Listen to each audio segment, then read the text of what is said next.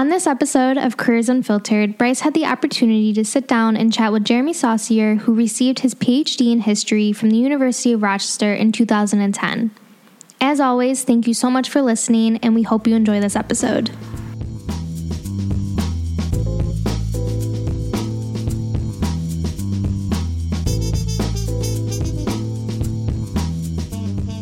Hello, everyone, and welcome back to another episode of Careers Unfiltered. I'm Bryce. We do not have Danae with us today, but I am super happy to have Jeremy Saucier, who is the Assistant Vice President for Interpretation and Electronic Games at the Strong Museum of Play in Rochester. How are you doing today, Jeremy? I'm doing well. Thanks for having me, Bryce. Yeah, so just a bit of background for our listeners here. So Jeremy got a BA in American Studies at Wesleyan University in Connecticut, and then moved on to the University of Rochester, where he got his PhD in history in 2010. And since then, Jeremy has had visiting professorships at the University of Rochester, Hobart and William Smith, and St. Bonaventure, all in upstate New York. So, Jeremy, I'd love if you could, just to start us off, tell us a bit about why you chose history to begin with and what drew you to that. Yeah, so, I started really, growing an interest in history from just time that I'd spent with my grandfather when I was a kid. My grandfather was a veteran of the Korean War as well as the Vietnam War. And it always sort of perplexed me as I grew older that had played such a large part in his life, and was wondered about, like, how does someone go to war twice when I'm probably never going to myself once. So really, as a kid, I was interested in that, those kinds of questions. I think also had a kind of class consciousness as a kid, just the way I grew up. And so I had a lot of questions about the way things were and how we arrived there. And so that was, one of the ways that it's kind of the first lens that I used to explore those questions. Where do people come from? What are the histories of those communities and the different things that happen there? And, what ends up happening to these people, like my grandparents or my parents. Yeah, that's a really interesting kind of personal connection to your studies. And so now you're at the Strong Museum of Play. Could you tell us a bit about what it is you do, what your position entails? Sure. So as Assistant Vice President for Interpretation and Electronic Games, there's I'd say that, there's really a few different aspects of my position. And maybe what I should say first is, for those of you who aren't familiar with the Strong National Museum of Play, a little bit about what the Strong is. And the Strong really cares for the most comprehensive collection of playthings in the world. But so it's a collections-based museum, but I really see it as so much more than that. It's, when you think about what is a museum in the 21st century, really the best of them are these educational institutions that engage with the public in ways that not all institutions are able to do. And the base of that comes from our collections. And so we're, part of our mission is to collect, preserve, and interpret the history of play, because play has had such an important role in the growth of human development, but also how it all, it illuminates our cultural history as well. So my job kind of, maps over the larger interests of the institution. And so coming in as somebody with a PhD in history, my skill set in research, writing, analyzing historical materials. So I do a little bit of all of those, sort of collecting, interpreting, and preserving. And so to give you a couple of examples of that, so I work closely with our curatorial team and our collections team to really help build collections, in particular around electronic games. So sometimes I have the opportunity to work with, people who are in the video game industry, both individuals, sometimes companies, where we're trying to document the history of potentially a game that they've made or an entire company. On the side of preservation, right, we're tasked with preserving all of these objects and materials that we've collected. And so I work closely with our collections team and with conservators at the museum. And in particular, in my role with electronic games, it's really continuing this longer conversation that we're having about what does it mean to preserve a video game, which is actually a really challenging question. And then on the interpretation side, it revolves around research and writing, and in particular exhibit development. And another role of mine at the museum is as editor of the American Journal of Play, which is a scholarly journal that focuses on the history, the culture, and the science of play. So, maybe not surprisingly, like other folks who are at non-for-profits and museums, you wear a lot of hats, you do a lot of things, and but it's never boring. Yeah, and for listeners in the Rochester area, if you have not been to the Strong before, I would highly recommend it. Growing up in upstate New York myself, I went there as a child, and I was just blown away.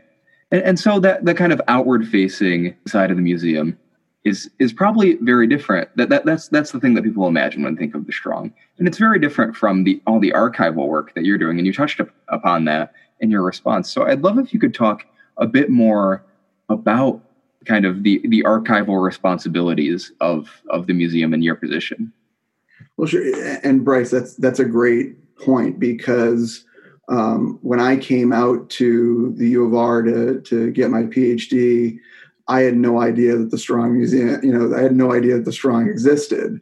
And it wasn't until a professor had said to me, hey, because of the research that I was doing and some of my interests, I ended up writing a dissertation on the history of Army advertising, which is clearly not, does not seem directly relevant to a museum of play. But at the time, the professor had said, they have a lot of war toys, they have a lot of materials based on war play.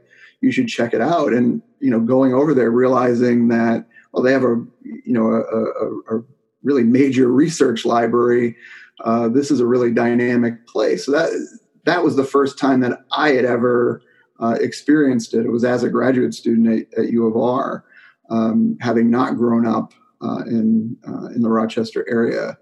But what I discovered in interviewing for a job at the Strong and then working there is that it really is this dynamic place where it mixes these these roles of collecting and developing exhibits and caring for objects and the work of actually doing this archival work that you referenced, which a lot of people don't see when they come to or don't necessarily think about when they come to the museum. So, to give you an example of this, we have the Brian Sutton Smith Library and Archives of Play. And this is, so it's the research library that we have at the museum. It is open to the public by appointment. And that archive includes things like the corporate records for Atari, particularly for their coin-op division. So, going back to their development of the first really commercially successful arcade video games. I like to think about it as being sort of akin to having the corporate records for Ford, who were so influential in the early auto industry. So, but on top of that, we have materials that help document the role that individuals have played. A collection I'm particularly proud of is from the family of the late Jerry Lawson. And Jerry Lawson was an African-American engineer who was in Silicon Valley at a time when, there were not a lot of Black engineers. He would have usually been the only person of color in a room. And he helped lead a team that developed the first commercial cartridge-based video game system, right? So if you've played really any video game console in your lifetime, you owe that some of that in part to the work that Jerry Lawson and his team did back in the mid 1970s. So that whole model of creating software, where you're essentially the razor and razor blade model, right? Giving away the console or selling the console at a break even or loss even to sell the software, kind of comes out of that period and from those folks. So that's the kind of work that we do. That what's great about it is that some of those materials will go on display. They're out for our guests to see and for them to experience. But a lot of work goes into cultivating relationships to get those materials. A lot of work goes into preserving and to archiving those materials, right? Creating a finding aid, putting them all in acid-free folders, and all of that sort of stuff that goes into it. And so there's a tremendous amount of stuff that happens behind the scenes that allows the Strong to really be the leader in this space. Yeah, and one thing you touched upon in that response that I think is really interesting, and you see this across a lot of humanities disciplines, is kind of the difference between the way that the general public may see something and the way that someone who has a lot of experience in digging deep and doing this research and asking questions might see something. And I think there's a parallel there, both with the Strong as an institution, but also in your work. And so I think that's really interesting, that kind of thread there. And I want to tie that in a bit to your academic experience. So think back to your time as an undergrad. First, would you have imagined that you're in the position that you are now? And two, what kind of drove you to get the PhD in history? I mean, I've been at the Strong for almost 8 years. If you would have asked me 10 years ago, even that I would have imagined myself in this place and in this position, I would have said you're crazy. So as an undergraduate, I couldn't even fathom that possibility, which I think is a great point too, Bryce. Just in thinking about that, so many of the opportunities that we come across in life are completely unexpected, and you can do all the planning in the world, but there are jobs that you don't even know that you're going to be passionate about. There are jobs that you don't even know exist. And I think that was extremely important for me because, as an undergraduate, I had the opportunity to go to a place where, I learned so much from being at Wesleyan because I came from a family where no one had gone to college. I was a first generation college student. My brothers, there were four of us. I was the only one to even graduate from high school. So I didn't have a lot of models outside education for, what does it mean to be a professional? What is it, what does a career actually mean? I really had no sense of that. And I think my experience at Wesleyan, and I focused on American studies there, in part because I was just fascinated with so many different things. And I love the idea of interdisciplinary work, right? And making these connections between history and sociology and art and political science and these different fields.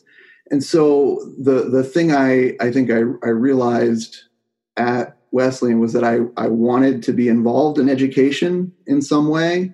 I thought, of course, your first thought is like, well, then I'll probably teach. But I knew I wanted to be involved in education because I could already see that had done so much for me. And so I felt really like I wanted to kind of give back in that way.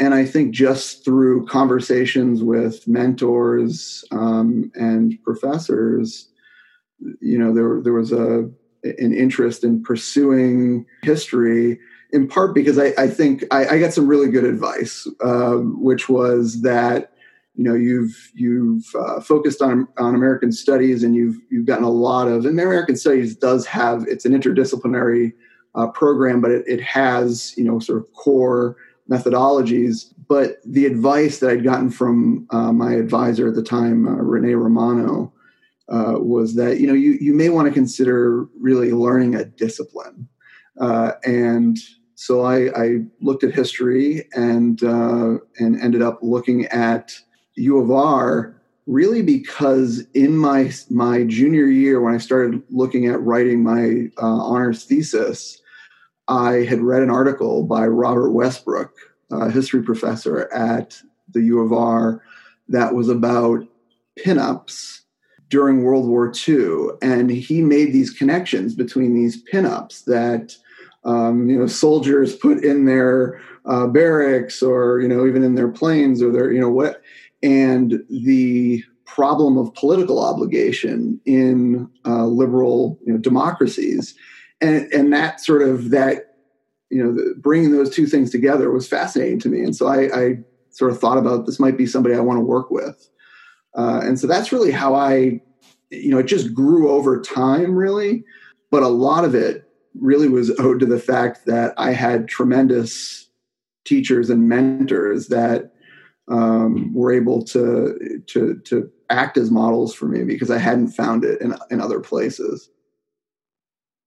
Yeah, and I think one thing that you kind of talked about a lot there, specifically with humanities and these sort of interdisciplinary questions, I'm a sucker for that as well. One of the professors that I've worked with a lot here, his main focus of study is colonial Mexican music, and he wrote an entire dissertation on how the music from the colonial era in Mexico reveals a lot about their society. And I see a lot of similarities in the kind of history work that you do, and what you mentioned from the professor from U of R there. So after you got your PhD in history, what was your first step out of that program? Yeah, so I was under, I guess what I should say is I knew that getting a job was going to be a challenge, and so I had spent some energy, reading the Chronicle of Higher Education, reading all the articles, talking to whoever I could about the job market, and thinking about the academic job market in particular. But I think before thinking about my first step out of graduate school, I should mention too that what was incredibly helpful at the U of R was that in the history department, I not only was able to TA, which I thought was incredibly valuable, and to teach at the U of R, but also the history department was able to, they helped me get a position working on a digitization project at the Rochester Museum and Science Center. So that was my first sort of foray into, the museum world. And I also worked as the assistant editor of the Reviews in American History Journal, which was at the U of R at the time, under the editorship of Thomas Slaughter. And I have to tell you that that was one of the best jobs I ever had. And that when I look back on it now, I mean, it explains a lot about kind of where I ended up. But when I finished it at U of R, I'd gone through a lot of, the phone interviews, the conference interviews, some campus interviews, and hadn't landed a position. And I ended up, one of the positions that I did not get, they ended up having a failed search. And so through one of I think the second reader on my dissertation, I was approached to see if I wanted to work there as a 1-year visiting position. And so I did that. And so my first step really, Bryce, was okay, let's take a shot at the academic job market. And I did that. And, for about a year, at St. Bonaventure, which was a great experience in the sense of it taught me. I probably learned more from that experience than the students learned from me in the classroom by far. But it taught me a lot about what I really wanted to get out of that degree that I got. And I enjoyed teaching, but I wasn't sure that it was the thing that, was sort of going to get me up in the morning. And then it was also, you get to a point where you also realize that people's lives are complicated and that these decisions around careers are not based solely on whether you're passionate about something or not. And for me, I was at a point in my life at that time where I wanted to start a family. My spouse had a job that, that they really enjoyed. And I was actually living away from my spouse at the time. So I should probably mention that. So that experience was great in what it taught me. It was very difficult for me. And it made me realize the things that I was willing to do and not willing to do, moving further. And so I took another job like that at Hobart, and again, wonderful experience, wonderful students. Did not end up turning into anything permanent. And, I haven't told, this is a story I haven't told very often, but, there was a time in between when I got the job at the Strong and that I, had stopped working at Hobart, where it was really a sort of crossroads for me, where I wasn't sure what I was going to do. And I actually remember going to the U of R campus at the time. I had a friend of mine who was still in the program and the history program, that is. And I was sitting down talking to her, and I was looking online. I was explaining to her, I think I'm going to look. I've been looking at volunteer positions at museums, and I think I'm going to maybe do that just so I can kind of get some more experience and meet some new people. And I was literally looking online at the Strong's website and came across this position at the time, which was the assistant director for their International Center for the History of Electronic Games. And I immediately, it almost took my breath away, because I immediately had this feeling of I can do that. But also, if you actually read the job description, I was like, I don't think anyone can do this. That came in a moment where I was just I'm not sure really what I'm going to do. But again, that opportunity came out of nowhere. And obviously, ultimately, I'd end up getting that position, and that would start my career really in museums and at the Strong. But it came as a real surprise. But that position, those positions that I was able to get while I was at the U of R got me that experience working on a journal. Now I edit a journal. It got me that experience working, somewhat in a museum. Now I work at a museum. And by, I think, again, luck, while I was in graduate school, my undergraduate advisor approached me and said, hey, I'm working on a book, an edited collection about how to, the sort of the issues around doing recent history, right? What are the different questions and different problems that come with doing that? She said, would you be interested in maybe contributing something? And talked about it. And I was like, I did some work on video game history when I was working on my dissertation, particularly looking at the way that the Army has used video games in their branding and recruiting efforts. And so I thought about, a lot of historians haven't really grappled with how to use a video game as a historical source. So then I wrote an essay on that and published that. So all these things really came together, Bryce, at a moment that you could have never anticipated, right? So I'd had this, these different experiences, and the things really lined up. And lucky for me, I was able to take advantage of the opportunity, and now here I am, 8 years later. Yeah, and so often on this podcast, it's a career-focused podcast, but what you mentioned there in that response about the personal issues weighing on your career, that's an extremely important part of everyone's career journey that we should probably talk about more. And I think it's incredible that this position that you are in now it was kind of almost destiny in some way, where it just kind of dovetails through all of your different sort of experiences. And I think that's really wonderful. We're about out of time. Before we go, I would love if you had, to distill some sort of advice to a previous version of yourself.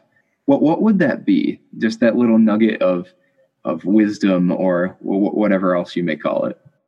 Yeah, I mean, I think really staying open-minded and realizing, there's going to be lows and there's going to be highs. I try to sort of ride somewhere in the middle, but really being open-minded, because, you can look for that thing that you're passionate about, right? You could spend a lot of time doing that. And honestly, you may not, just find that thing, right? You may think you kind of know what it is. And it turns out that it may not be that thing. And so I think if I could really go back and give myself advice, I'd say, it's really just as important to become passionate about the things that you do find. And I see that every day with the people that I work with, in that oftentimes you're dealing with people who are not coming necessarily from museum backgrounds or video game backgrounds, right? Or whatever it may be, right? There's no school for training curators of video games, right? And so, be open to those opportunities. Yeah, that is a theme across all disciplines, across all backgrounds, really. Open-mindedness and openness to experience really is so important. Jeremy, it's been a pleasure having you on the podcast today. I'd like to thank you. This has been an awesome episode. And yeah, thank you. Well, thank you so much for having me. I really wish something like this existed back when I was struggling with figuring out what to do with my own life. But I really appreciate it. So thank you.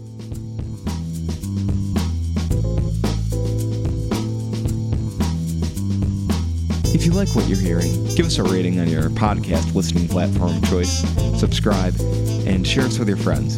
Thank you so much, and see you next time on Careers Unfiltered.